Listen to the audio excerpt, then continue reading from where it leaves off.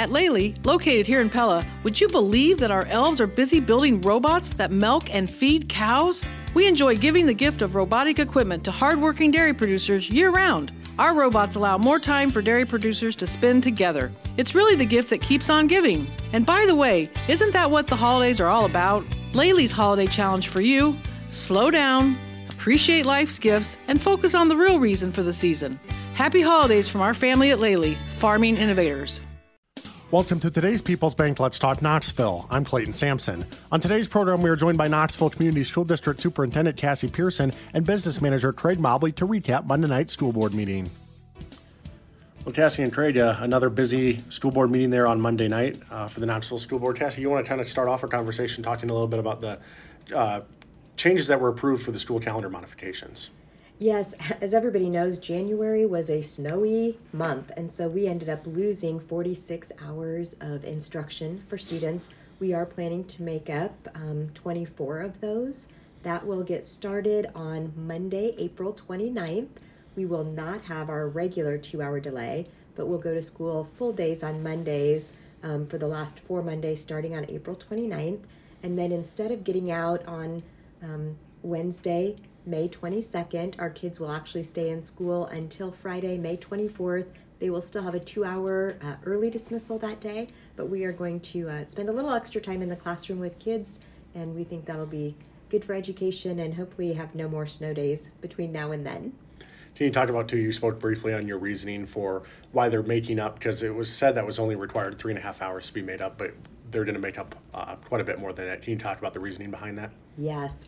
Traditionally, our calendar has had significantly more hours of school for our kids than what the state minimum is, and we just think that's good for education.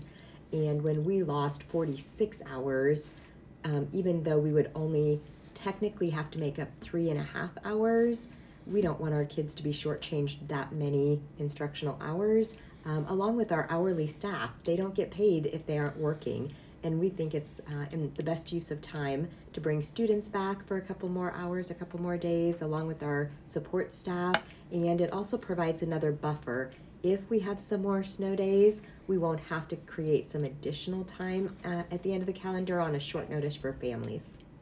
Also, there were some presenters regarding the Washington, D.C. trip. Do you want to speak on that? Yeah, our 8th graders were here to showcase the latest Washington, D.C. trip that they took this fall, and it's always so much fun to listen to the highlights from the kids. We had 8th graders Molly, Ellie, and Leah, who joined Sarah Finnegan, who coordinates that trip, who just really showcased with some photos and some stories all the things that they learned while they were there.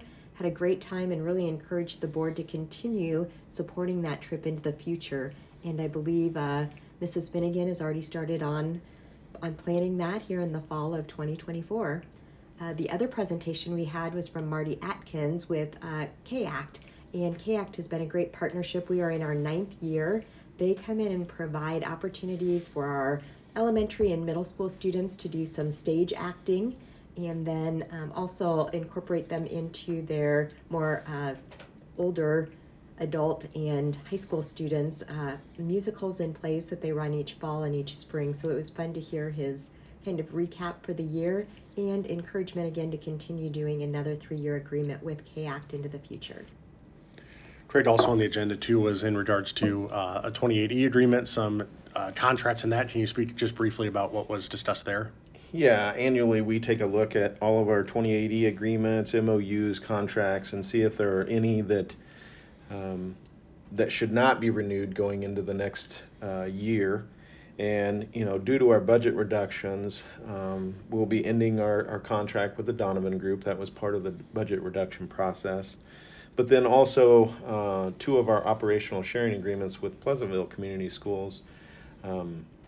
Because we are reducing our special education director position, we will be ending that operational sharing agreement. And then also due to the resignation of our facilities director, we will be ending that operational sharing agreement for next school year.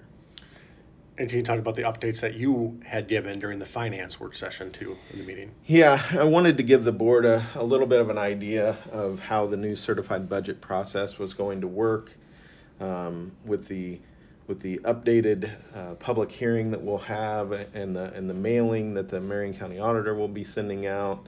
Wanted to let them know, what to expect, and then also wanted to let them know that, due to the fact that the state legislature has not passed a SSA rate for schools, that it might look a little bit different as far as the proposed property tax rate for the first public hearing. So if they don't set SSA, and we have to put in 0% SSA into our certified budget, it looks like a property tax rate would increase to like $17.55 per thousand of assessed value. However, if they are able to pass SSA, I think there's 3 different proposals out there. The Senate has a proposal, the House has a proposal, and the governor has a proposal. So really just waiting to see what they do, to see where that ends up. Our hopes are to minimize the increases in property tax rates as much as we can, but really waiting on the legislature to take action. Last thing I was going to ask you about, too, is it wasn't on the agenda, but where are we at in the stages of the demolition going on right now of the former Knoxville Middle School building, and kind of how close are we to that project wrapping up? Yeah, well, you can definitely drive by the work site and see that the majority of the actual building is down. They're getting that sorted out into their different piles for recycling and everything, and then they'll start working on the concrete floor and all the footings and everything like that. And then after all that's out, they'll start moving the big pile of dirt that's been sitting there for a while and get everything straightened up and smoothed out.